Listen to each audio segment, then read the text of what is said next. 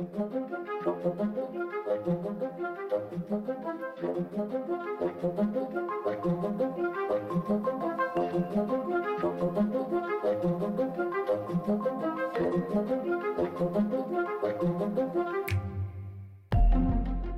subject of today's episode is an ongoing love affair between Paul and Karla.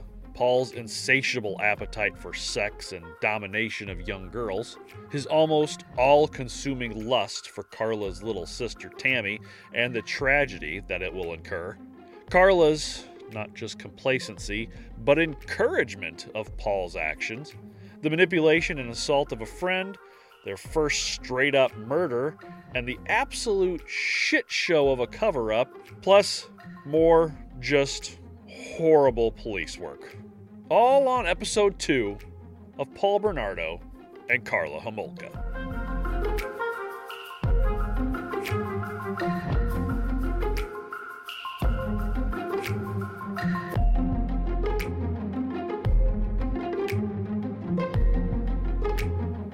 I'm Kevin Young. I'm Dan. Go fuck yourself, Paul Bernardo, you asshole. Harrigan. And this is Torture.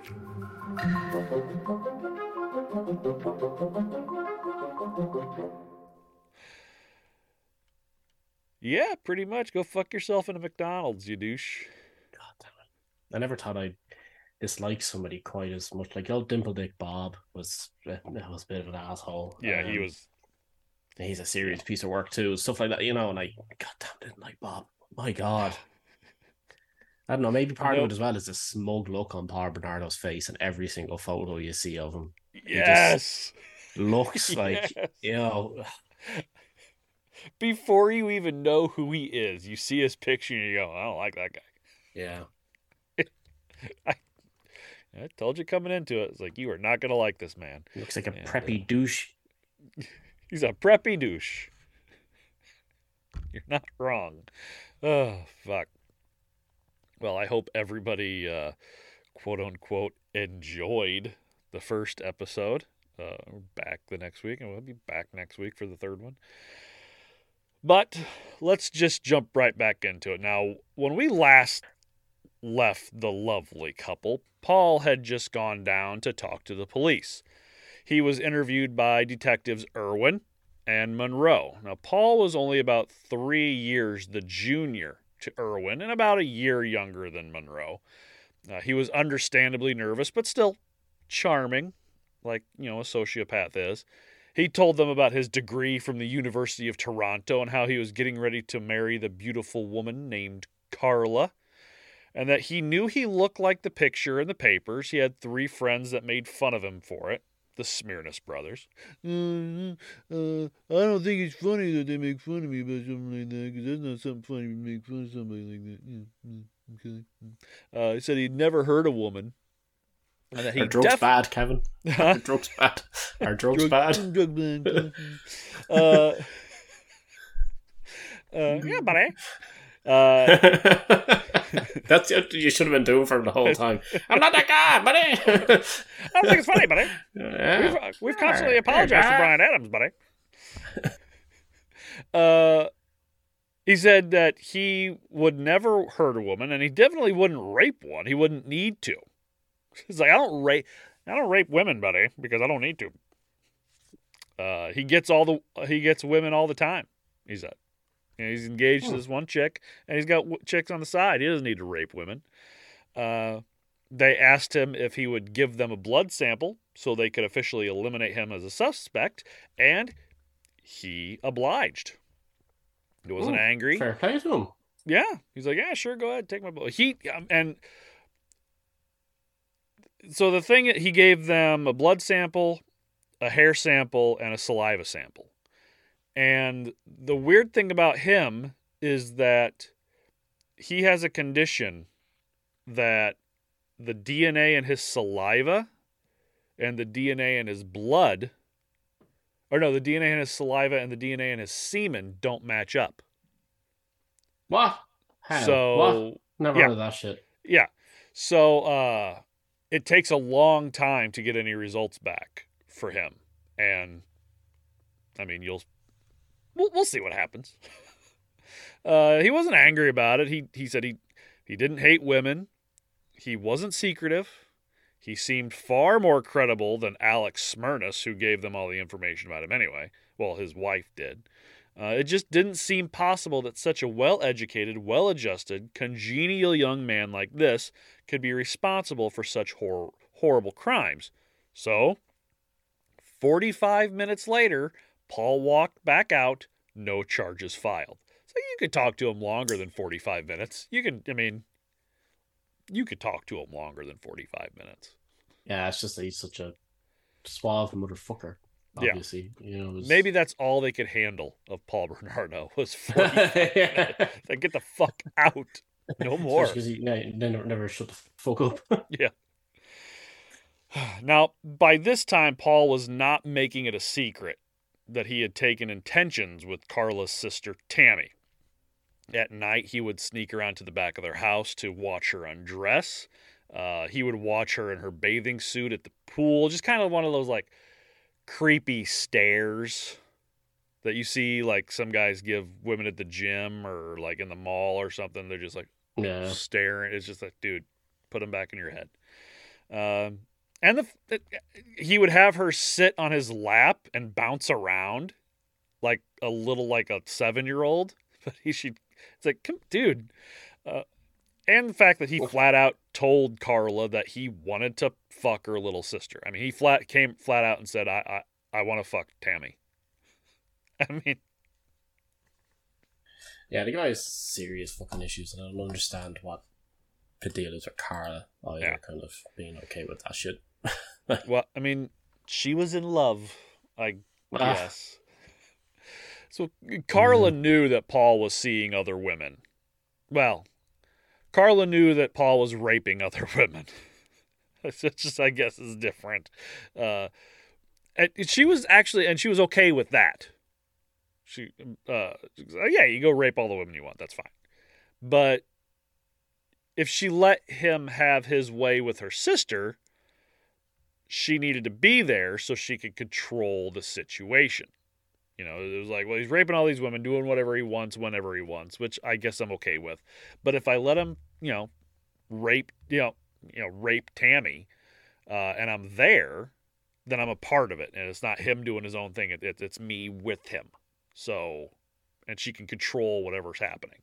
So she really got into this whole thing with him and Tammy, to be closer to Paul. And she would break the blinds in Tammy's room to make it easier for Paul to look in. Him and Karla started having sex on Tammy's waterbed during the day when she was gone at school. Here's a gross one for you. He used Tammy's dildos on Karla while she pretended to be Tammy.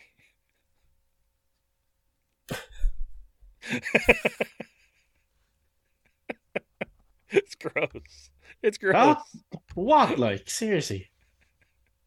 One night, Karla crushed up some Valium and put it in Tammy's spaghetti. After she passed out in bed, Karla would watch Paul masturbate next to Tommy's head and ejaculate onto her pillow. He actually tried to rape her at that moment, but she started to squirm around, so Paul got all pissy about it, and Karla had to blow him to calm him down.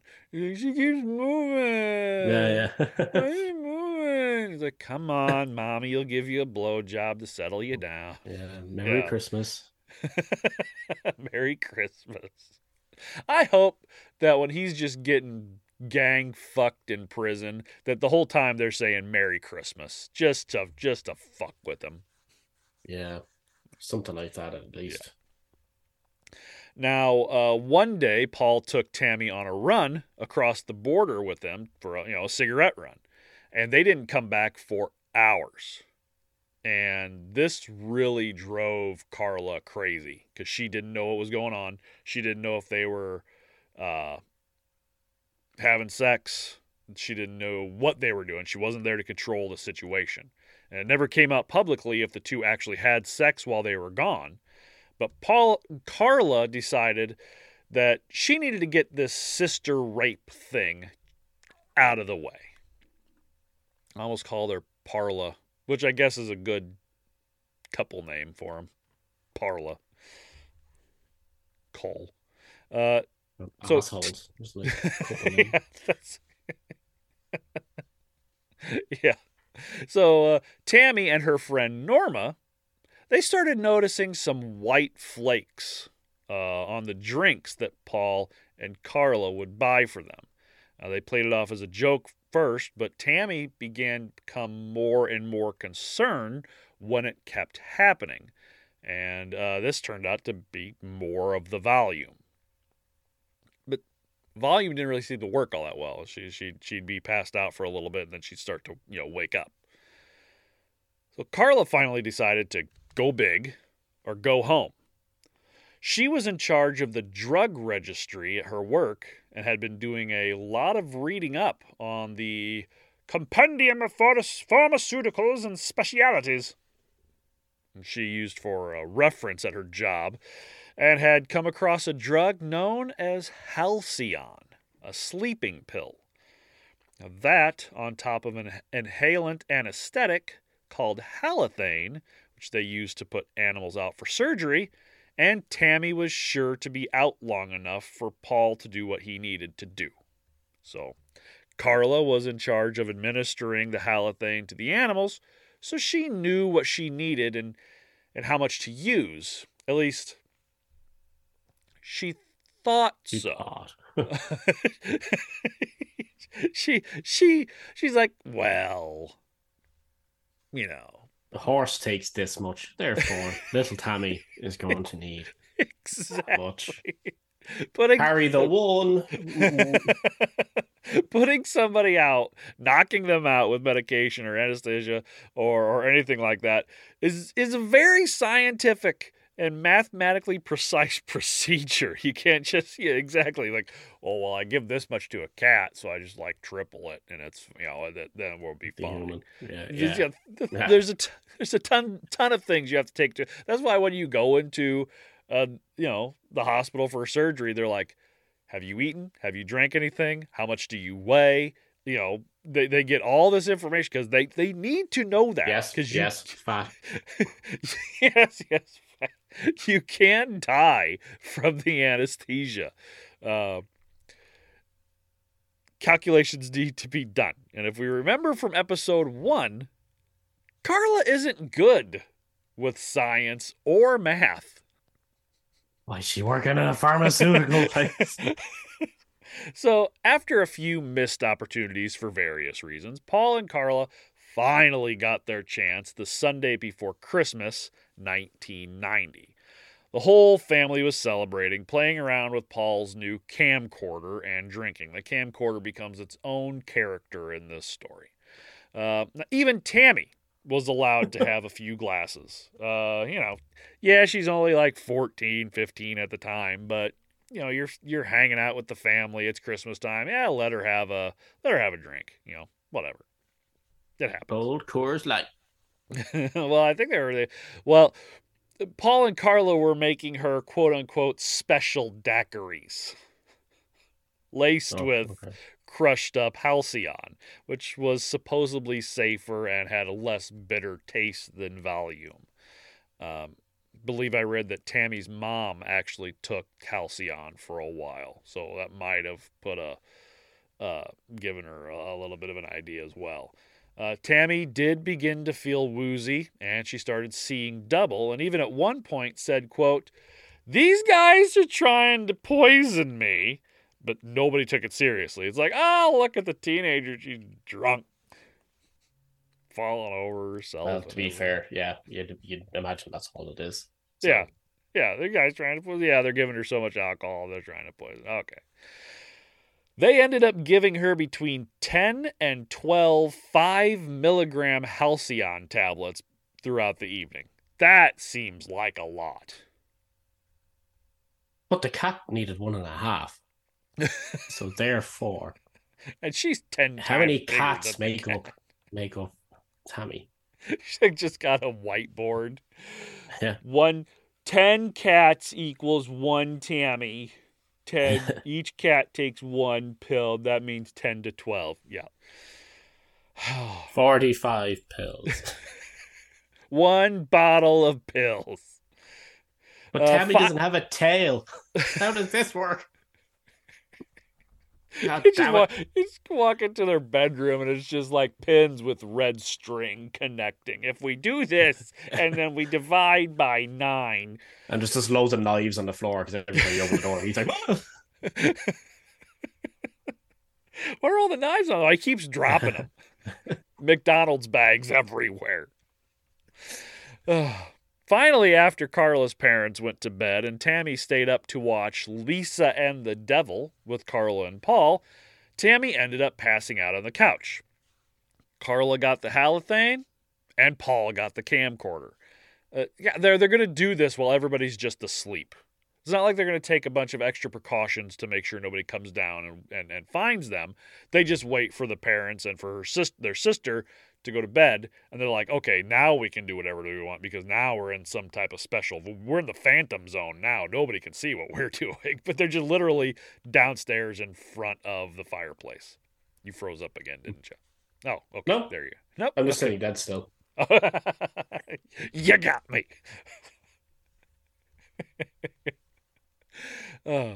So Karla poured the halothane on a cloth and held it over Tammy's nose and mouth. Paul took off her pants while Karla pulled up her shirt. So I talked last time about the canon of trigger warnings that I was shooting to the air. These are like drone strikes of fucking trigger warnings. Ever just so you know, you're going to feel fucking icky after this. Put it out there. So, Paul first fingered her and then began raping young 15-year-old Tammy while he recorded. Karla and Paul had a small spat during the attack, Karla telling him to hurry up and to use a condom. He told her to shut up. It was difficult to stay hard with someone badgering you the whole time, which it is. Fair enough. It is. Hurry up. What are you doing? Wife all the time. Yeah. Come on. You're doing it wrong. Let's go. I got shit to do. And he said he didn't have a condom. Like going into it, they had discussed about you got to use a condom, right? And he's like, oh yeah, sure. And then they go into it, and he's like, I don't have a fucking condom. Fuck off. You think I'm gonna rape her and wear a condom? Come on. I mean, Jesus. You'll be considerate, Paul. What type of guy do you think he is? Now, while all this was happening, Karla continued to cover her sister's face with the halcyon-soaked rag, reapplying the inhalant whenever she felt it needed it. It's like, oh, this is dry now. I'll soak it up a little bit more and slap it back down on there. We're laughing, not because it's funny, but because they're so stupid. Yeah, exactly. Yeah, such a and you know idiot. Something horrible is going to happen because of it, and there's nothing you can do to stop it. Paul had Karla suck on Tammy's breasts for a little while. Then they changed positions, and Karla went down on her younger sister. Just to add to the absolute horror show, Tammy was on her period. You can't see Dan's face. That's not the thing that weirds me out the most about this, though. But yeah, like if anything, I'm kind of in some ways kind of glad she was, because I hope that really, well, I was gonna say, I hope it really fucking weirded those two assholes out. But Paul loved it. I doubt it did. Yeah, Paul loved it. Yeah. Karla, he asked Karla if it tasted good, and apparently it didn't. She wasn't too happy about it, but Paul thought it was great. So, still gross. Hope it fucking poisons you bitch. Gotta have it's like a mouthful of pennies. Paul went back to raping her, first vaginally, then anally, back and forth like he had with so many of his victims before. Suddenly, he stopped. Something was wrong. Tammy had vomited. Karla quickly rolled her over onto her stomach and tried to hold her upside down as Paul tried to clear her throat. Terrified of what was happening, they decided to drag her face down to Karla's bedroom. Okay. I was I hoping when you guess said that something happened when he stopped, that maybe he did some damage to himself, no, but we weren't that lucky. no, no. It's not lucky at all. And I'm guessing they dragged her face down because they thought maybe the puke would just kind of roll out of her that way, like she's some type of weird tape dispenser. But no, that's not. It doesn't happen like that. Gravity. They're hoping Yeah, gravity would kick in, you see. they dropped her at least once, so insult to injury. They got her dressed, and Paul started mouth to mouth. Karla called 911, and then she dumped the drugs down the toilet, as you do. The paramedics were the ones that actually ended up waking up the rest of the family. Paul and Karla told everyone that she just stopped breathing. Like, what happened? I don't know. She just died. She just stopped breathing. Just that's it. They began to work on her and then loaded her up in the ambulance. Karla's parents obviously left for the hospital with a constable, David Weeks, staying behind to question the other three. He felt that there was something suspicious. You think? Something suspicious? Anything's going on? Oh, He was. See, I saw you last week in the McDonald's, right? So, Have you ever heard the song? I saw Tupac at McDonald's. no. It's about how a guy goes into McDonald's and he sees Tupac after he was supposedly dead. He's like, you're not dead. You're alive and you're at McDonald's. I'll send it to you. It's a fucking great song. It's only like, I don't know if I want to hear it. no, I don't know. It's only like a minute and a half long or something like that. It's great. So Constable Weeks was pretty sure that the four of them, Paul, Karla, Tammy, and their sister Lori, had been up that night freebasing cocaine. With absolutely no evidence. Where's the cocaine? There's no fucking cocaine. Nowhere in the house. They didn't do cocaine. This isn't 1980s Miami, goddammit. Yeah. No, it's 1990 fucking Canada. But that cocaine epidemic, I guess, was going on at the time and yeah, but 1990s Canada is more like 1950s America. It's true. Just blatant racism and beating your wife. That's pretty much as bad as it got. That's it. They'd only invent the refrigerator, stuff like that. Yeah. Because, up until then, they didn't need it. They lived in Canada. They just threw all their stuff outside. Like, stay cold. Yeah, exactly. And it's fine. Yeah. The telephone rang. Weeks answered and spoke for a second and then hung up. Well, turned out Tammy was dead. Lori ran upstairs upset, and Weeks followed her to check and make sure she was okay. And Karla took the chance to start loading up the blankets they used to clean up Tammy's vomit into the washing machine, which I don't think they would have taken the vomit in for analysis or anything like that to see what was in it anyway, but they probably would have, though. Do not take any bodily fluids they can to analyze, because you have to remember the police officers that we're talking about. Oh, well, I mean, that's true. Yeah. In general, yeah. In general, these guys, yes. In general, yes. Yeah. Yes. Yeah. Competent police officers would be like, see all that fluid? Scoop it up and take it in. Yeah. But they're just walking like through the bloody corpse, walking over it, like, just walking through the rest of the house. Footprints everywhere. But they're just like, see all that blood? Well, she has blood on her legs, and you have blood on your mouth. Yeah. And there's semen, and there's vomit. Gross! Clean it up. I'm going to go make myself a sandwich. Here we go. Now, when they were questioned at the police station later, they said the chemical burns on Tammy's face. So here's the thing with Halcyon, is that and with most inhalant anesthetics, there has to be a good medicine to oxygen ratio. Without it, you're getting just pure medication, which is is no good. It's no good. There's got to be a ratio. That's why usually when you're getting an inhalant, they have an oxygen tank being pumped into it as well. So you get that nice, mix. Karla had just kind of taken the rag and plopped it on her sister's face, covered her nose and her mouth with it. No oxygen, pure halothane. That's it. So she had a rag-shaped chemical burn from her cheek to cheek over her mouth and nose, which was visibly red. Even at the funeral, you could still see the redness through the fucking makeup they put on her. I mean, Jesus. yeah. And they told the cops that was from dragging her on the ground on her face to Karla's room. Carpet burn my ass. just in that one spot, carpet burn. Yeah.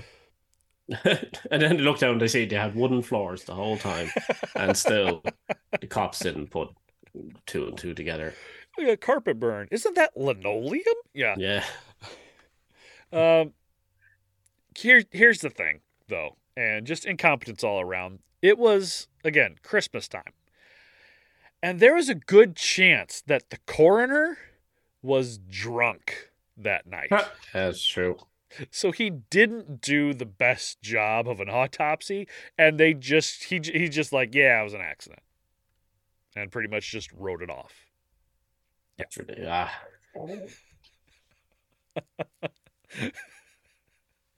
That would surprise me. Well, like this whole thing so far, right? You know, it's kind of like what I'm trying to put into words. It's almost like National Lampoon's Christmas rape. Yeah, like the entire thing. Christmas, I guess, like National Lampoon's like murder investigation or something. You know, the next hit movie to come out with Chevy Chase playing the idiot cop. Yeah. You forgot to you got to turn the light switch on if you want the outlet to work. Yeah. Well, a couple weeks later, Carl and Dorothy went to Toronto to a lighting show, which they went to every year, and Lori went to visit her grandparents in Mississauga. So Paul and Karla decided the best thing to do to get over the tragedy of Tammy's death was to go get another girl to rape. Really? Yeah. So Paul went out and found a girl, brought her back to the house. Karla watched as he had sex with the girl on the floor of her bedroom. But unlike the others, she didn't scream or fight. She just was kind of like, okay, whatever, And they said they had no idea who she was, so they just end up calling her the January girl. Poor girl. Which for Paul is really weird because he loved to know their names. He loved to know who they were. But when it came out, he was like, oh, that's the January girl. We have no idea who she fucking was. Just this anomaly that came into our lives. We did what we wanted and then sent her on her way. They ended up dropping her off on a deserted road by Lake Gibson, which the Lake Gibson will come into play later. This one wasn't as much fun as they hoped it would be. Paul missed Tammy. That's all he cared about was he wanted Tammy back. He's a big fucking whiner about missing Tammy so much. So Karla Why'd you kill her, Paul? Why'd you kill her, Paul? Why, Paul? Karla did what she could to make him feel better, telling him how much fun she had had playing with Tammy, going down on her, watching him with her, all while she was playing with his asshole. I might have forgotten to mention that by this point, Paul had decided he not only wanted blowjobs, but rim jobs as well. Yeah. So there's a theory that Paul was secretly gay. Some of the shit that him and the Smirnish brothers used to do, all the ass grabbing and the whatever young men do with one another when they're alone and fucking horny. But there's a theory that he loved the domination and he loved like the anal sex and having his asshole played with because he was actually gay and he had these repressed feelings and that's one of the reasons that he took it out on women. I don't know if there's any validity to that. Maybe there is a story. I don't really have it in here, but there's a story, kind of third episode, where he does pick up a guy off the side of the road to give him a ride, and he takes him further than the guy wants to, and the guy's like, you stop the fucking car, I want out. And Paul does. He's not going to fight a man. He's too big of a pansy for that. But there is an idea that he was going to try to take the man to try to have sex with him instead. So take that for what you will. I don't know if it's true or not, but that he was. Could just be an asshole. Yeah. Maybe he just likes his asshole played with. There's nothing like, if you're a guy you like your asshole played with, you like your asshole played with. There's nothing wrong with it. I know it's not time for a word of wisdom thing yet, but I have a little word of wisdom for Paul. Right? Okay. Which is, this is in relation to the whole missing Tammy thing. Sure. Is so say if you have a nice sandwich, make yourself a really nice sandwich, and you're like, hey, I really like this sandwich, right? The last thing you should do is stick your dick in it, right? And then B, throw the sandwich in the trash. And then complain about your sandwich now being gone and or tainted. So if you want the sandwich, don't fuck the sandwich and throw it away. What's wrong with? Where's your sandwich? In the trash. What happened? Why? Fucked it. I put my dick in my sandwich, man. I miss my sandwich. I got mustard in my scrotum and everything now. It's like, yeah. Were you freebasing cocaine at the time? Karla comes up from behind him and giving him a rim job. No, I wasn't. He's fucking a double quarter pounder from McDonald's, and she's back there with a French fry in his asshole, just tickling it. Human centipeding him. Oh, fuck. Anyway, moving on. She told him, quote, well, we like little girls. We like to fuck them. If you're going to fuck them, then I'm going to lick them. Paul asked Karla, how old should they be? And Karla said, 13. They should be virgins so he could, quote, and this one might, I don't, remember unzip the ribs, how like spine chilling that was to hear. Mm-hmm. Karla said that he should break their hymens with snuffles.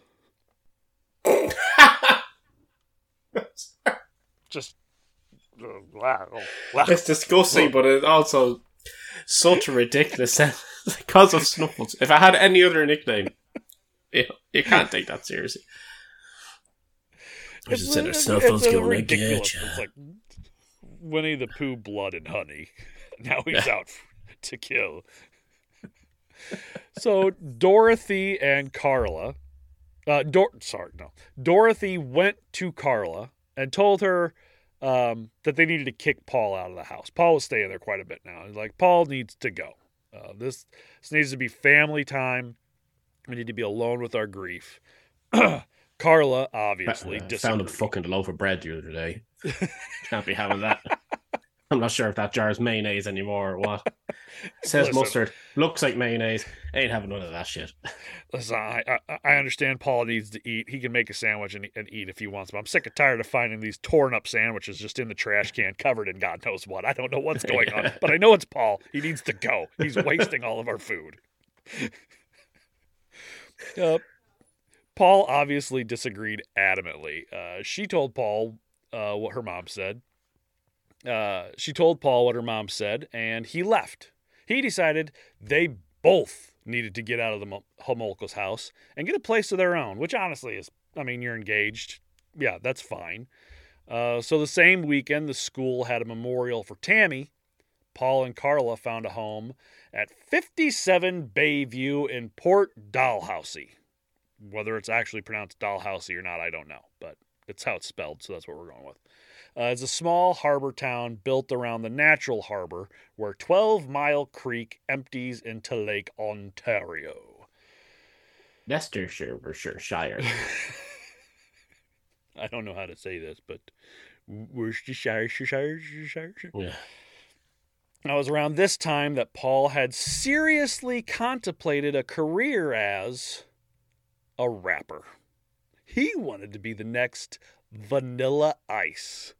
He And just spelled raper incorrectly on his resume. See, that's what that was. And he got pulled up on it in a job interview. Now he's That's like, shit, exactly now I what. gotta act. Yeah. Now I gotta act like it. Fuck, you gotta make it up off the top of your head. Which, honestly, most of these raps feel like they were made up off the top of his head. Don't worry. Uh, he started writing rap songs in this little blue book. So, Dan, I'm gonna have you attempt to I to can't help but read it in Christopher Walken's voice. Do you ever hear him? do it in Christopher Walken's voice. I can't do Christopher Walken's voice. I haven't heard it in years, but do you Oh, remember so hear him doing Lady Gaga's poker face? Pa, pa, pa, pa, pa. well, the lyrics look like that. That's So, exactly what made me think of it. so I'm gonna have you go ahead and just try to rap that first one, Well, and get caught? No, never. Why? Oh, try to give him a quick read before I go. no, go ahead. I should have sent them to you earlier, but I kind of wanted to see what your reaction was gonna be. How bad they are. These are fucking horrible. So just go ahead and do the first one real quick. I'm gonna just read them out. It's monotone as I can because that's the way they're reading in my head. But did you ever get caught? No, never. Why? Because I'm deadly innocent guy. You like that, Karla? That's a real lyric he wrote down in his book. Yo, Jack Parsons, Woodford, Cushburn, not a shuck nerd. I look irked. I'm not a shuck nerd. Cook work, pestilence pusher, decapitate and laminate the heads of hookers. Rob his house, pull the drawstring of the hood first, climb master stock and pull. Was it doper than Bronx junkies? Climb master's stock and pull doper than Bronx junkies. When I pop these blues, need to be medicated. My head like a romper room. I've been writing rap since Rocky 2. It was probably released the day before he wrote this. It's so fucking bad. So that was from a song. That was from a rap he called Jack Parsons. And then this last one. So what Dan is about to read is verbatim. He is not ad-libbing any of this. You're going to think, oh, he's just making it up as he goes along. No, these are the lyrics. Go ahead, Dan. I'm actually going to say all these words in this order. In that order. That's that. You got to do it the way he wrote it. Man, you think I'm innocent, but behind this, I'm packing a lot of deadliness. So come at me, man. Take your best shot. See what happens to you, pal. You're out of here, man. You come at me with your beer, your beer pot belly. You think you're really tough, man. What the fuck? You think you're really tough. Sorry. I come back with my B-boy hat, looking like I'm 13 years old, and I'll kick your ass and fucking blow your fucking head off. I'll kill your fucking parents. I'll come after, fucking shoot your girlfriend, and fucking your sister, man. I'll fuck your sister. I'll fuck your girlfriend. I'll shoot the rest of you. That sounds like mindless rap. rambles. That's just mindless rambles right there is all that is. That is some of the worst. We should have sent it to Phil and had him record himself trying to read it with a Canadian accent. And I'll happily send it to him now and ask him, hey, can you just record an audio file of you saying this in the next couple of minutes? And yeah, go ahead. Go ahead. Oh fuck! It's just so fucking bad. I couldn't read it with a straight face the whole time. No, it's horrible. It's horrible. I was trying to do the punctuation in places where it actually had it, because he has full stops and commas and everything all over the fucking place, where it's like, so come at me, man. Take your best shot. Take your best set. See what happens to you, pal. You're out of here, man. It's just that the punctuation is Fucking horrible. This is why, I mean, pal and man you have in your fucking rap lyrics. It's a packing a lot of deadliness. Oh, fuck. He's reading my message now, so I'm just saying, hey, if I send you some crazy, stupid thing, can you record you saying it back? Send it on to me. Just send it. Say, I'm sorry in advance.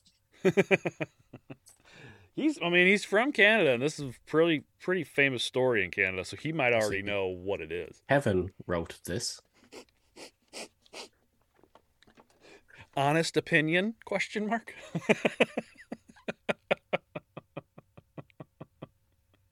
I say he said he didn't, but he did. Okay, so in case Dan didn't do service, at least you don't think he did a service to Paul Bernardo, go ahead and listen to this real quick and tell me how much better Dan actually did than Paul himself. Go ahead, press play. Did you ever get caught? No, never. Why? They say. I'm a deadly innocent guy. You ever get caught? Did you ever get caught? Did you ever get caught? No, never, never. Why? I'm a deadly innocent guy. So keep on fronting, man. You fronting and you ride like you tough, man. You ain't been where I've been, man. You ain't seen what I've seen. You ain't at where I'm at, man. So this is not replacing Pickup Kid, okay? Deadly Innocence is the theme song, the title track to the album. And then his fucking nerd voice he's just talking about. He's like, okay, well, that's going to be the title track, so it's not going to take over. This is the theme song for the title. Getting illegal money or whatever you're doing.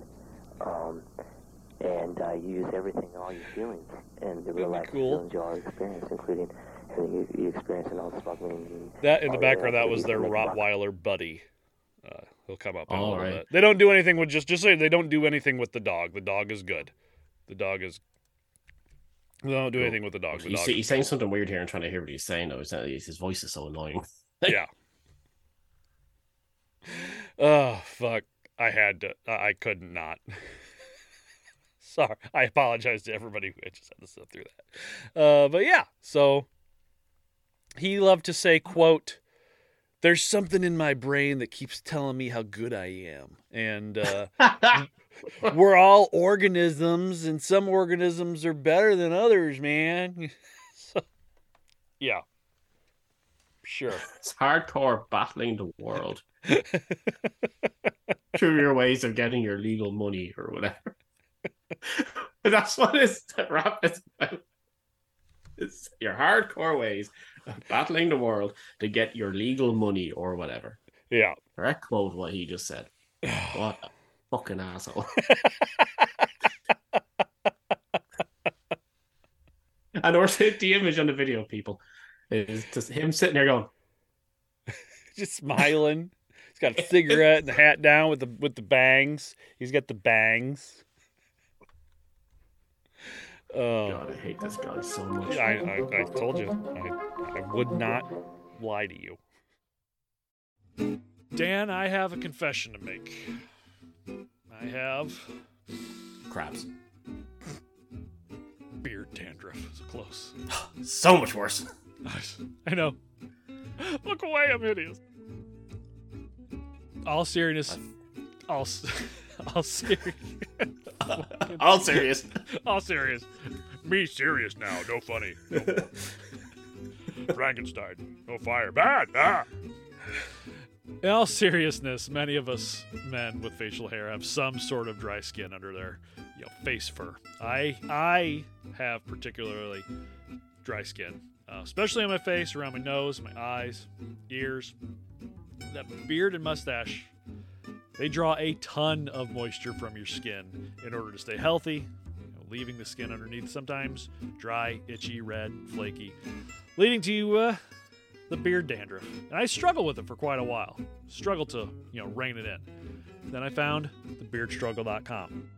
They use all natural products, never tested on animals, that your face, body, and beard will love.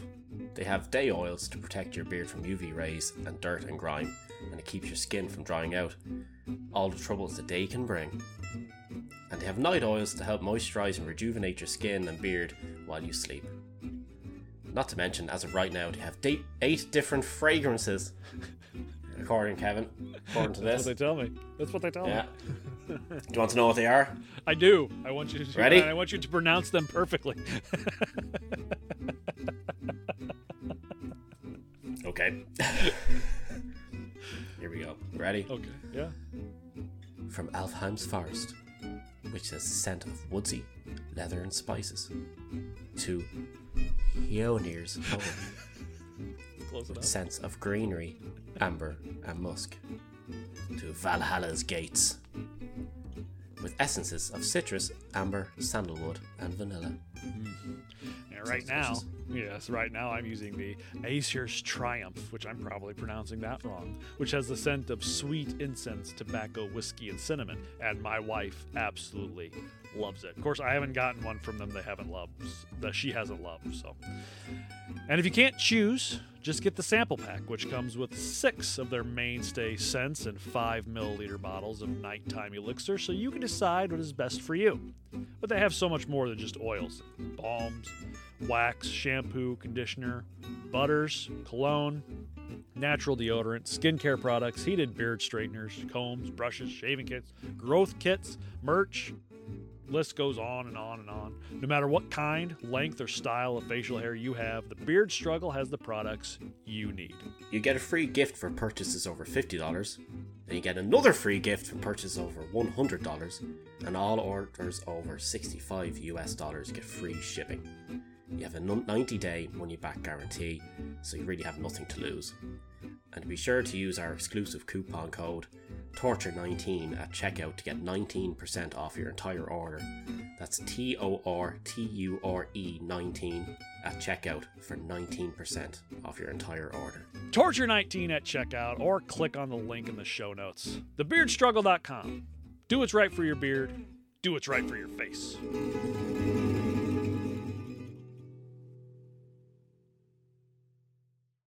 Oh, I got... Do I just read it or sign it? What does he mean, read it or sign it? Phil messaged me saying, do I read So it you- or sign it? you Oh, wrap sing it. it. You wrap it. Hold on. He meant to say sing it. He says the only reason he's doing this is because he loves me. Oh, thanks. Be like, Karla said the same thing. I guess I don't. But Oh, I can tell him to say Merry Christmas at the end. God damn it. Is there a McDonald's around here? So enough of the funny. Paul would go attack and rape Karina Jenkins on a Sunday morning in April of '91 in the woods on Henley Island. She, like many before her, got a good look at her attacker. Now, when Paul got home after this, he told Karla what he had just done, excited like a kid at Christmas. It was the first rape since the January girl, but this one put up a fight and cried. Karla was happy for him. Oh, good for you, Skipper. Good for you, buddy. Draw a picture, we'll put it on the fridge. So happy for you. But she was worried. She was concerned that he would end up getting caught and that he should be more careful. And she knew that it was time to bring the girls to Paul before he got caught in public. Which brings us to Jane. Now, Jane was a girl that Karla knew from her time at the #1 pet center. She was then and is now still known as Jane Doe to protect her anonymity. So Jane is not her real name. She was only 12 at the time when she first knew Karla and would hang around at the #1 pet center. And she'd just kind of hang around the store and do odd jobs just to be, in the area with the people and the animals. Now, Karla, for whatever reason, had Jane pop into her head one day and decided that Jane would be the perfect wedding gift for Paul. Mostly because she looked quite a bit like Tammy. They, apparently both blonde, both young. I guess Jane had burns on their face. Jane had larger breasts than Karla did, which Tammy did as well. So, all that, I guess. Karla called her out of the blue and invited Jane over to their new house to meet their new Rottweiler puppy, Buddy. Now, Jane loved Karla and dogs, so she jumped at the opportunity. But let me just put this out as my own word of wisdom. Kids, if a couple in their 20s calls you out when you're a young teenager and says, "Hey, do you want to come by yourself to my new house?" Say no. Just blanket statement. Say no. Yeah. It's kind of it's equivalent of, "Hey, want some of my candy? I got this sweet panel van over here filled with some candy." Harry Potter and the windowless van of secrets. Yeah. Now, from the first time Jane went over, Karla took Jane out on the town. They got dinner, got caught up with each other's lives, talked about the old times, went back to the house, and they watched the movie Ghost. They played with the dog. Karla gave Jane some drinks, even though she was only 15. And Jane promptly passed out, woke up the next morning sick with the quote-unquote flu. And this was a flu that actually took her a few weeks to get over. In actuality, wasn't the flu, if you could guess. Karla had spiked Jane's drinks with halcyon. And after Jane passed out, Karla called Paul home for a surprise. She promised Paul that what happened to Tammy wouldn't happen to Jane. So Tammy had eaten a bunch before they used the halothane, and that's why she threw up, as Karla figured. I mean, you're not supposed to eat before you get anesthesia. And she was eating and drinking all night. So she's like, oh, well, that's why. She threw up because of it, because she had eaten a bunch. But Karla had also taken Jane out for dinner before this. So I don't see what the big difference is. It's because she's an idiot, Kevin. Science no That's a good or simple math. thing. I can read okay, though. She ate a load beforehand. She ate not quite a load beforehand. Yeah. Before. She didn't eat as much. Yeah. She promised Paul that she would be okay. So Paul got out the video camera, and Karla got out the cloth and soaked it in halothane. Now, this time, instead of just placing the cloth over her mouth and nose, she held it near her nose so Jane could get some oxygen. See, we're learning as we go. It's a process. The first pancake is always the burnt pancake. So that's what Tammy is. She's not a sandwich. She's a pancake. Now, they laid Jane out spread eagle on the floor, her head propped up with a pillow, naked from the waist down, and her sweatshirt pulled up around her neck. Karla went down on her and played it up for the camera, then sucked on her breasts. Then Paul began to rape her, breaking her hymen in the process. Then Karla straddled Jane's face and rubbed her groin over Jane's mouth and nose, and Paul demanded that Karla force Jane's fingers inside of her. Paul finished. The whole thing took about 15 minutes. So, he's not a long drive contest winner. He has a short game. They dressed her, put her to bed. The next day, they drove Jane home. Afterwards, Paul beat Karla in the arm and back angrily, exclaiming, quote, Everything went smoothly with Jane. Why couldn't it have been the same way with Tammy? I miss my sandwich. I want my sandwich. Now, about a month later, after a cigarette run, Paul ran up to Burlington, Ontario, to get some new plates for his car for some more cigarette runs, and decided to park for a while and go peeping in some windows. as you do, I As you guess. do. I'm bored. What should I do? Oh, Windows. It's like 3 o'clock in the morning or 2 o'clock in the morning or something like that. So, Well, to be fair, it's obviously his, like, not to downplay the absolute disgustingness of what he does. It's right. obviously just like his number one hobby. So it's the same equivalent of me walking down the street, seeing a music shop, and going, "Hey, guitars!" Ooh, Yeah. going in like, "Ooh, boo, boo, doo, doo, doo." You know, him who's walking on goes, "Ooh, windows, women." I think I'll just go look. Yeah. Yeah. Yeah, it's just second. It's just a thing to do for him. It's for most of us, we'd be terrified. He's just like, oh, there's something. Yeah. It's shiny. I'll go look. So he went walking behind some houses. He happened to walk straight into a young girl named Leslie Mahaffey. Now, Leslie had been there in the book. They go into a long story about Leslie, who she was, why she was outside, shit that had happened to her weeks before. I'm not gonna get into all that because time. But Leslie had been locked out of her house late at night. She was supposed to be spending the night at a friend's house. That fell through. She was kind of a rebellious girl a little bit, and she didn't want to, tell her mom she wasn't staying there or whatever. A friend of hers had died a while before, and she was processing it. And she ended up getting locked out of her house. Her and Paul talked for a few minutes. He's like, why don't you go knock on the door or on a window really hard?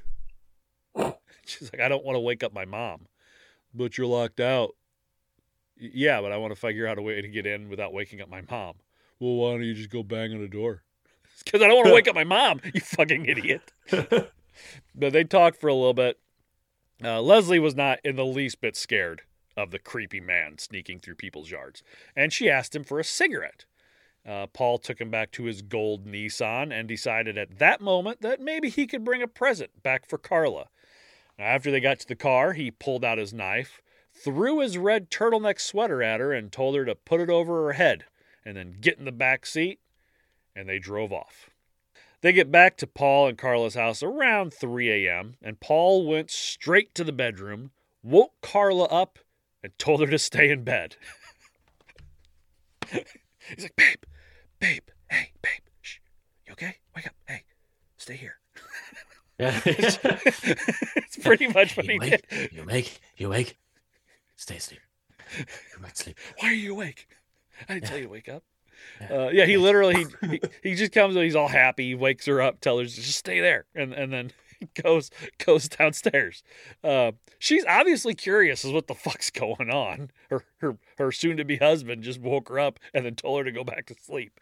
So she went to the stairs to see what it was, and there she saw a girl kneeling in front of the fireplace, a red turtleneck wrapped around her head. He had her remove her blouse, and he turned the camcorder on. Then he asked her name, which he already knew, by the way. And eventually Karla just said, fuck it, and went back to bed. She's like, I'm going to let him do what he needs to do, and I'm going to go sleep. So, enabling. Love, folks. Yeah. So, again, trigger warnings, just so you know. It's not... The whole show is a trigger warning. I shouldn't have to keep giving them. You should just know by now. Paul... Hints in the title, to be fair. of the show. Oh, okay. Welcome to the Super Happy Fun Time Podcast, where we talk about sunshine, rainbows, lollipops, and unicorns. This lady's about to get raped horribly. Paul walked Leslie, still with the turtleneck over her head, down to the bathroom, and he recorded her urinating and said, and I quote, okay, I believe it was the last episode I told you that we were going to get to a point which just made your skin crawl when I was talking about it. Or it could have been the beginning of this episode. I don't know. It's already felt like we've been doing this for 3 hours. I apologize. When I typed it out, I knew I was going to have to read it, and the more you're going to feel dirty. You're going to go, and you're going to feel dirty. So Dan, take another sip of beer because you might need it. There you go. He recorded her urinating and said, I quote, "Oh, good girl, beautiful job. Fucking perfect. Just perfect. Very, very good. Good girl. Yeah. I don't like it. What the fuck? I don't What the like hell? I don't like it at all. Sometimes I find a guy to be really hilarious. Like, what the hell is that like? Like she's just pissing, and he's telling her, "Oh yeah, good job," and she's like, "The fuck away from me!" like it's like she's like a dog, and you're getting them to go do their poops at night time before they come in for the night. You know, Right? Oh, he's a good boy. Oh yeah, booyah, that's all right. Let's get you a Did you treat. do a big poopy? Did you make a boom boom? Did you make a boom boom? So if that doesn't make your skin crawl, I don't know. You imagine doing that now to your significant other. Like, imagine now your wife is then going to the toilet and you just came barging in and you just sat in front of her. That's good. Good girl. Great job. That's it. Good work, champ. Keep going. Yeah, that's it. I don't like it. Oh, I'd expect to have half my glasses stuck through my eye. Me as well. My wife would throw something at me. Pick up the plunger and stick it to top my of the face. cistern. It's just he's such a Good job, weird you guy. too, asshole. That episode of we bring Family Guy up a lot in this because it's relatable to a lot. That episode of Family Guy where Stewie makes them clones and he makes Brian do the thing with his tail where he strokes his tail and licks his lips and he's like, "You're such a weird guy." That's all I can think about with Paul Bernardo. You're such a weird guy. Then he took Leslie to their guest room and tied her up. He told her to stop crying, and when she didn't, he punched her in the face, busting her lip. That works. Yeah. Stop crying or I'll give you something to cry about, pretty much. Then he raped her on the floor. He didn't want to use the bed because it was creaky, and he didn't want to wake up Karla, because he's a considerate, deadly innocence guy. Yeah, meanwhile, Karla's lying in bed, and all you can hear is, "Yeah, great job. Oh, wonderful work. Yeah, she's probably sitting there going, "He never tells me I do a great job when I go pee." Because I'm a big whiner. He, like he always had, raped her vaginally, anally, and orally. And he recorded the whole thing. David Bowie's Changes was on the radio. There's something I come to find out with reading. Don't tell me that. Well, there's something with Deadly Innocence for some reason. Not Deadly. It was what's the name of the book that I read? I'd like to know how old Paul, looking at his rap, how he intended to decapitate and then laminate the heads of hookers. How big was his lamination machine that he could get the heads of hookers in there? And why would you want to laminate them in the first place? Like, why would you want the head of a hooker to be sitting in there in between a couple of sheets of plastic? So it's waterproof, and so you can't rip it. So with dry erase marker over it. Yes, yeah. Invisible Darkness was the name of the book, which is also comes from his rap lyrics. For some reason, Steve Williams. Invisible darkness. Light. So he focuses a lot on the music that is playing during these rapes. I'm not going to focus a lot on it. It might come up once or twice, but honestly, I'm not going to go into it. Yeah, I don't, because I love Changes, and well, now you can. Now I don't. So every time Changes, who's a good girl? All you're gonna think of is good girl.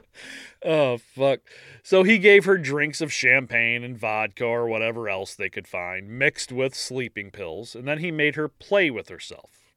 Now, when she wouldn't say that, quote, he was her favorite guy, he hit her several times in the chest, arms, and side of the head. They eventually both passed out in bed. Now, when Karla finally got up around 8 in the morning, she decided that she could stay in the room until Paul called her down. So she sat and read a book that she had bought back in April. It's a book that had gotten less than great reviews, but she had a good idea that she would enjoy it. A little thing called American Psycho. She's a huge fan. They're both huge fans of American Psycho and a lot of the serial killer movies and books. Yeah, they're I don't big. know what that says because I think it's pretty damn great film. It's great, but there's a difference between watching or reading American Psycho and be like, that was entertaining, and being like, I could do that. Yeah, it's different. It's like when you're a kid and Space Jam came out and you watched it and you went, I could be a basketball player. You know, that's a different kind of thing. I could stick a cat in an ATM. I could totally do that. Now, eventually, she decided to go down for a shower and noticed that the house was quiet.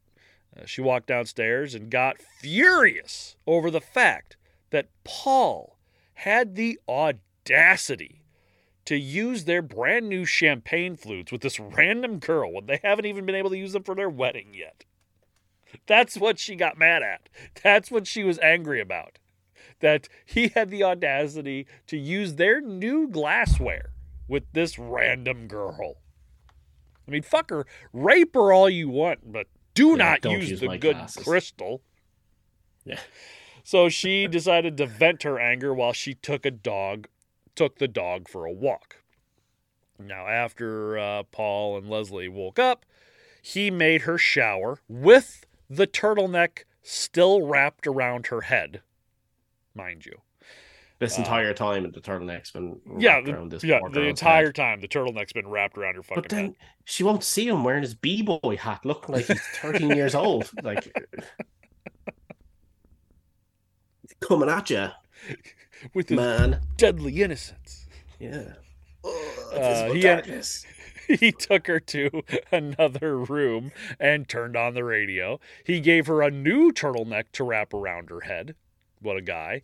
And then raped her again, forcing her to blow him until he finished, and then tying her up and leaving her so he could go rest. He's had a big day.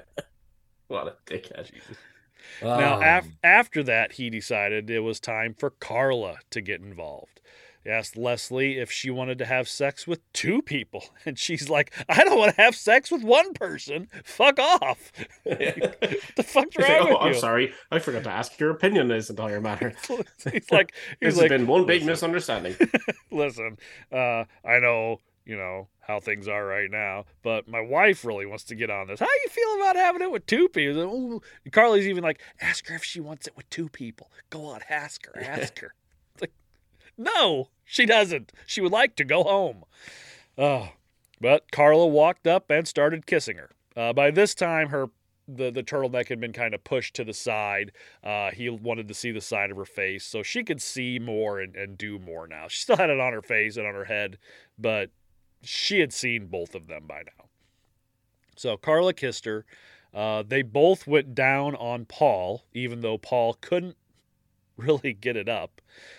He then made Leslie lick his asshole. Because... What he does. Yeah.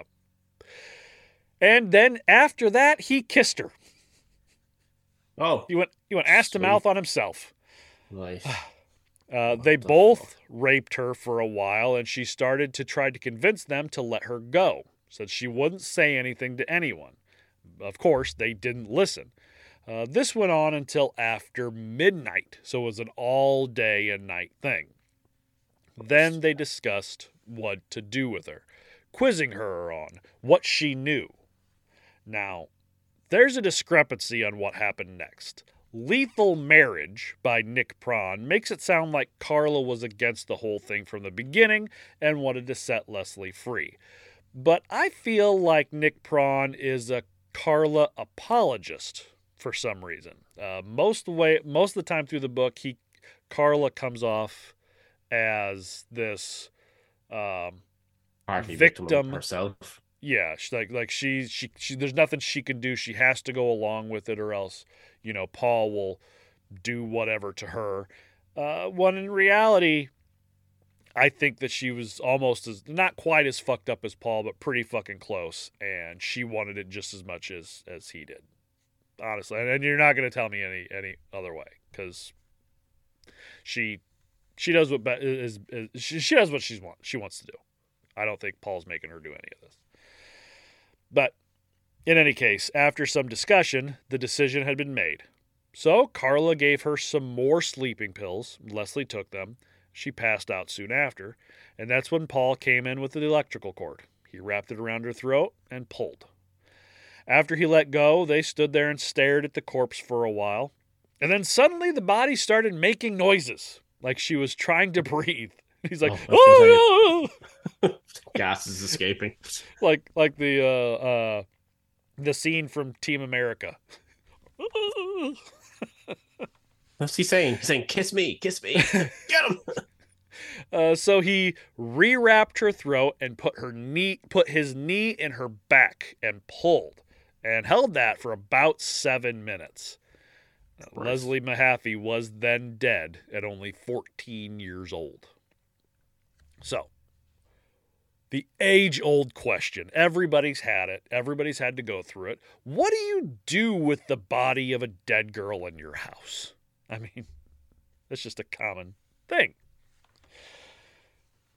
I'd go with the classic wrapping the rugs with the feet hanging out the end thing, running out the car, you know. That's what I expect these pair would do anyway. The cartoon gangster. Either that or you do a weekend of Bernie's on it. She's still alive. You just walk her around, put sunglasses on her, and walk her around for a while. She could sign some important documents, stuff like that. Take her to the Bahamas. Yeah. They Bernardo's. Yeah, they decided to take a page from Patrick Bateman in American Psycho, and you chop it up. Yeah. Listen to Huey Lewis on the news. That's right. So they put the body in cold cellar for the rest of the weekend. Karla's parents were coming for dinner, so they left it till Monday morning. Like, I will deal with this at the beginning of the week. It's the weekend. We should enjoy ourselves. So Monday morning, Karla got up and went to work, and Paul got out the body and the power saw. First the legs, then the arms, then the head. Process took all of about an hour. Now, that's not to say that it was an easy process. Power saw blades are not necessarily made for soft flesh. They're made for wood and harder objects. So the saw got bound up several times. Chunks of tissue. Jesus Christ. Chunks of tissue and meat getting caught in the blade, and blood drenching the exhaust port, and pretty much everything else. Just blood everywhere. He did make himself like a little tent, like I guess like Patrick Bateman does in American Psycho, where he covers everything in plastic before he does what he needs to do. But Paul Bernardo's not as good as the whole murder, disposing of bodies thing as Patrick Bateman. That's because his business cards aren't as good. Yeah. Does it have the raised lettering, the slight off-white? It's beautiful. It does, yeah. And that's where the whole misspelling of raper came out, you see. So You're a what? Then, after he cut up the body, he headed to Beaver Lumber because, of course, a lumber store in Canada is going to be called Beaver Lumber, right down the street from Moose Plumbing and Elk Electrical. And he went there to get some cement. He told the workers that he was building a deck and needed cement to set his posts. All right. And by the size of what he claimed to be building, they decided he needed about 20 bags of quick-dry cement.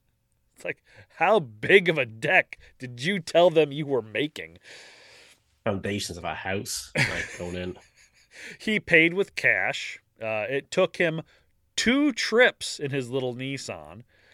He mixed the cement in a pail in his basement and poured some into each of 8 boxes that he had grabbed. I just have this image in my head of him arriving up at this beaver fucking place, covered in blood. It's like, hey guys, I'm building a deck and I need some cement for my thing. You know, I'll pay for it later with some royalties for my rap album. If that's okay. You guys like, just give him the cement, get rid of him. He's just handing out demo cassette tapes. Pretty good, you know. I'm fly as they come, man. Yeah, you can't see me in this invisible darkness they have going on here. Like, you know, this is how I like you know, make my legal money in the hard streets of Ontario. You guys sell laminators? You got a laminator? How big is it? How big is your laminator? What's the biggest thing you can laminate? Need some cigarettes? I got plenty back in the car. I got a whole dashboard filled with cigarettes. Anyway, he poured cement into each of 8 boxes that he had picked up, and then each box got a body part, then more cement. Now, he didn't quite take everything into account. Surprise, surprise. Like the fact that the block of cement that held Leslie's torso now weighed upwards of 200 pounds. So, you know, what is that block of concrete in the back of your car? Oh, you know, it's just a 200 block of cement. It's fine. Don't worry about it. Leslie's hair kept popping up out of the cement as he poured it. So he actually had to hold her head down while it hardened because it kept floating to the top. Put a hat on her. Cut her fucking hair off. Burn it. Come on. Let's not be giving people tips here. It's his first time. It's a learning process. Disposing of a body. Last time he had the paramedics do it for him. This time it's his first time. You know, it's tough. After that block had dried, he noticed the hairs were still sticking up out of the cement. So he just painted the whole block black to hide them because that's what you do. Just paint it black. It's that invisible darkness he was talking about. Yeah, shave it off. Something. I don't know what the fuck is. What we're saying is Paul's not smart. That's this image of a cinder block, of a big block. Just hair. It's a cinder block with hair. Jesus Christ. The cops come walking in. Everybody see his corpse. Ain't no chief. Ain't no corpse here. Now, Dan, let's say you killed someone and decided to encase their body in cement. You go buy a large number of bags of said cement and go back home and you do what you need to do. And then you notice that you only used less than half of what you bought. What would you do with the leftover bags? Commit another murder. Use them up. I mean, you probably figure out something to do with them. Keep them around the house. Maybe build that deck you were so ambitious about. Yeah. Yeah. That makes more sense. Would you return them to the store? Is this me now, or is this me imagining I'm Paul? I'm an no, idiot? No. I'm asking you. What would you do? Would you return the bags that you just used to dispose a body with to the store? No, I would not. No. Well. So he had about 12 bags left. So he returned them to the store. And when they filled out the merchandise return form, they asked him for his name and address. Now, Dan, I'm going to ask you again. If you did something as stupid as returning the bags of cement to the store, would you then give them your real name and address? I think he froze up. You there? There you are. Now you're back. What was the last thing you heard? You asked me what I would do if I give my name and address, and I say no. I tell them I'm Ned Flanders. And there you go. You know, you don't, and everything would have property of Ned Flanders written on it too. I would not give my own name and address. I will not return them to the shop. Well, Paul did. And when asked for his name and address, he gave it to him. Paul Bernardo, 57. So here's the thing. So he goes off and he gets all this cement bags, puts that along with the body parts into boxes. Yeah. Makes said cement in said box. in his garage, They whatever, I assume. were in the basement. He did it in the Oh, basement. so now he just looks like he's been playing Minecraft in his basement. So he has like a load of big fuck off blocks in his basement. So what does he do with them? Like, was he turn them into like like way Oh, like back like those 1990s shelves that everybody had with cinder blocks and the pieces of wood just to hold on to your shit? Like, does he make like giant versions of that, or what the hell does he do? Because we're gonna get to it. that's okay. So yeah, because I was thinking to myself, I was like, why the hell doesn't he just It bury them has out the back and fill it in the rest of the cement? Like, it's just No. He's got 8 blocks of cement in his basement, but no, we're gonna get to what he does with it. So after he gives them his name and his address and all that shit, he runs and picks up Karla from work on his way home, saying that he needed to help her move the 8 boxes of body parts and cement. Now, she was horrified when she saw the laundry room. By the way, he cut her body up in their fucking laundry room without bleeding it out first. oh nice. So there's all of her delicates hanging on the drying out. Yeah, apparently it was everywhere. They took the blocks out to Lake Gibson and dumped them, including the power saw, into the lake. Here's the thing. When they were trying to load up the torso block, the 200-pound block of cement and body, they dropped it, causing fluid to spill out from the cracks in the cement, weakening the bond in the cement. So they put it in a garbage bag. Then, when they got to the lake, they realized it was too heavy to throw in, so they went to a small bridge that went over the lake where they could just drop it in.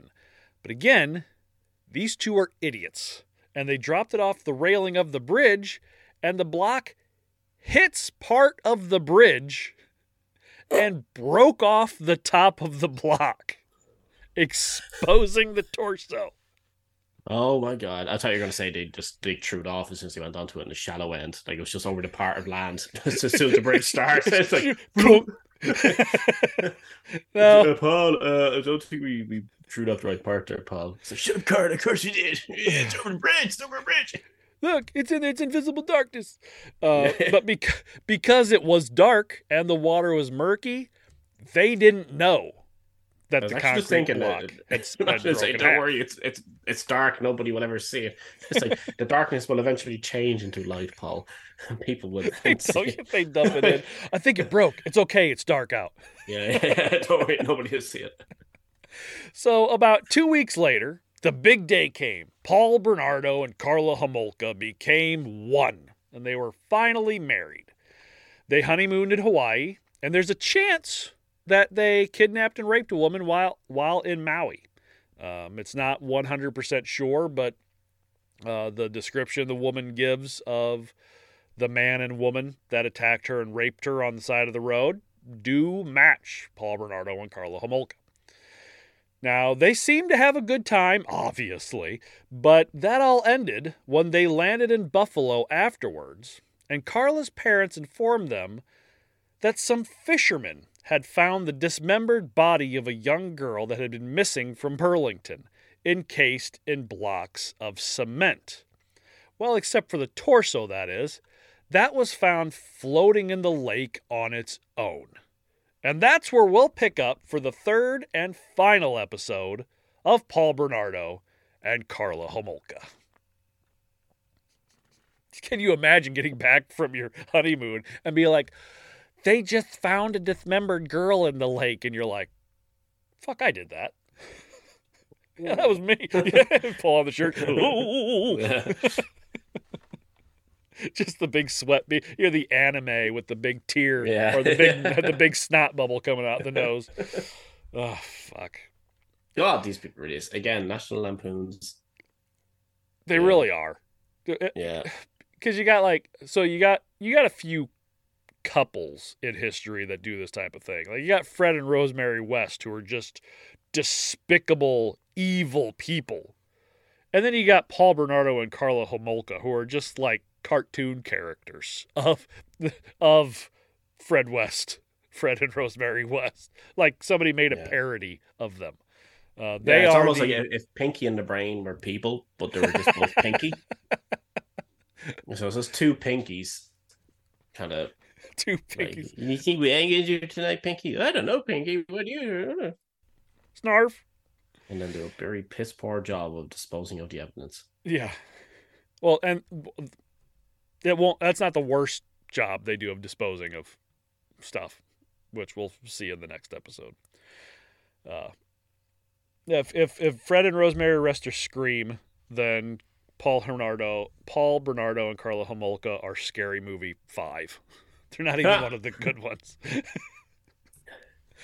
Anyway, thank you to our patrons, Inquisitor Willow Quinn Fowler, Inquisitor Jagamundi, and our torture noob, Miss MX Sinister 26. If you'd like to be a patron and have your name, yelled out on the show, go to patreon.com/torturepod and sign up for any of the tiers. Cult Leader tiers free for the first 7 days, so you see if you like it. If you want us to read an email or anything like that, you can get a hold of us, torturepod@gmail.com. Message us on Instagram and all the other social medias, even X, fucking Twitter, Elon, at torturepod. Rate and review wherever you listen. Head over to our YouTube page. Got some shit on there. Donate to the show through our link tree. Buy us a coffee, buymeacoffee.com/torturepod. Or, buy our merch at redbubble.com/people/torturepod, which I'm wearing my brand new For Everyone rainbow logo shirt, which I like it. I hope the rainbow. I hope the rainbow pisses a lot of people off here, because damn straight. A lot of homophobic people where I live. Dan, I know you already gave out one word of wisdom. Would you like to give out another one for the people? For the people.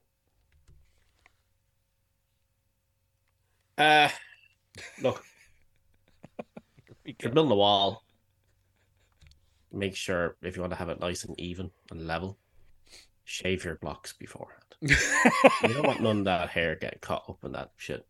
It'll weaken the structure. About it. Oh, There's also a funny video doing the rounds at the moment that everybody needs to try and check out. And here's a story, right? I'll send you on the video.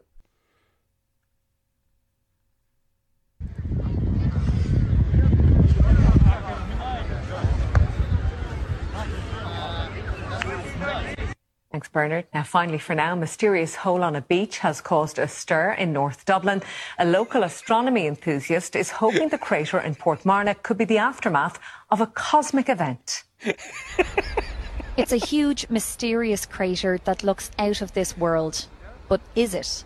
The unusual hole on Portmarnock Beach stopped local astrophysics enthusiast Dave Kennedy in his tracks yesterday, and he's certain the small but heavy rock inside it came from up above. As you can tell by here, there's a scorch mark on this side here, so that would have been at the angle that it came down at. And it is weighty. I'm not sure if it's composition, but we're definitely going to have to find out. The striking hole soon caught the attention of passers-by, many hoping that what they're witnessing is the aftermath of a once-in-a-lifetime cosmic event.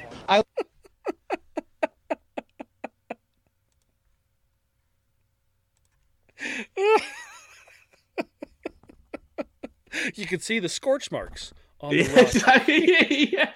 I don't know if you can link that onto our thing right now, but the thing is, I'll give people the story here then who may not be on it. The whole thing is that a bunch of guys on a beach in Dublin dug a big, perfectly round hole. Yeah. Big hole. It was probably about, 3 foot? 2 foot in diameter? Yeah, something like that. Probably three. Diameter is from the center, and I think radius is from the center. Diameter. Radius, then probably about 2 foot. Yeah. Then radius, whatever. Right. So yeah. And it's pretty impressive looking, and it's a nice hole. Yeah. So it's just a couple of guys. If Paul Bernardo was here, he'd go, "That's a nice hole, man." You pal. So they dig this hole, and it's very impressive. And some ended up on the news because some guy who's into astrology saw it and was a rock in it and thought it'd come from space, and it was a crater in the beach from a rock, and it got national news coverage. and there are people getting photos taken in front of it holding said rock. And like, you see how excited that guy is. He's like, oh, you can see where the burn marks are here. So this is the direction it came down in. We don't know what the stone is made from, but we're gonna have to find out. And they're adamant that it's from space. Meanwhile, everybody's like, the rock just turns out to be a hardened piece of whale shit or something. Yeah.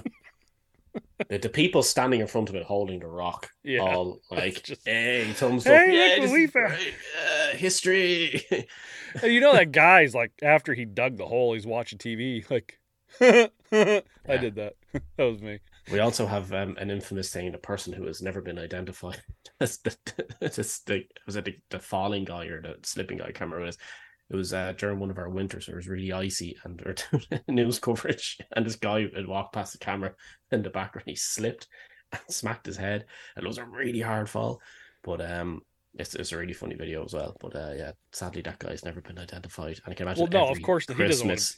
He doesn't want to be every Christmas though, the the video does the rounds again. It was even on one of these kind of reading in the years type things for Irish stuff, where it got coverage on that as well, where it's like, everybody remember when this happened on the internet.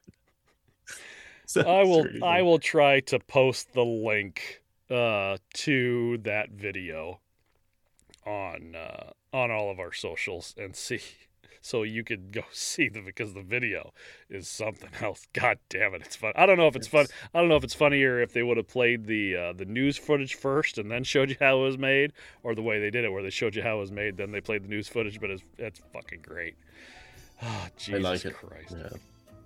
All right. Brilliant. Well, since this was it was a 3-episode series, we do 3 weeks in a row, so we will have the 3rd episode out next week. And then we'll take, our couple weeks off until, the next big thing. All right. Well, I think that's all I could handle for today. Yeah. So, I don't want to hear any more about Paul fucking Bernardo.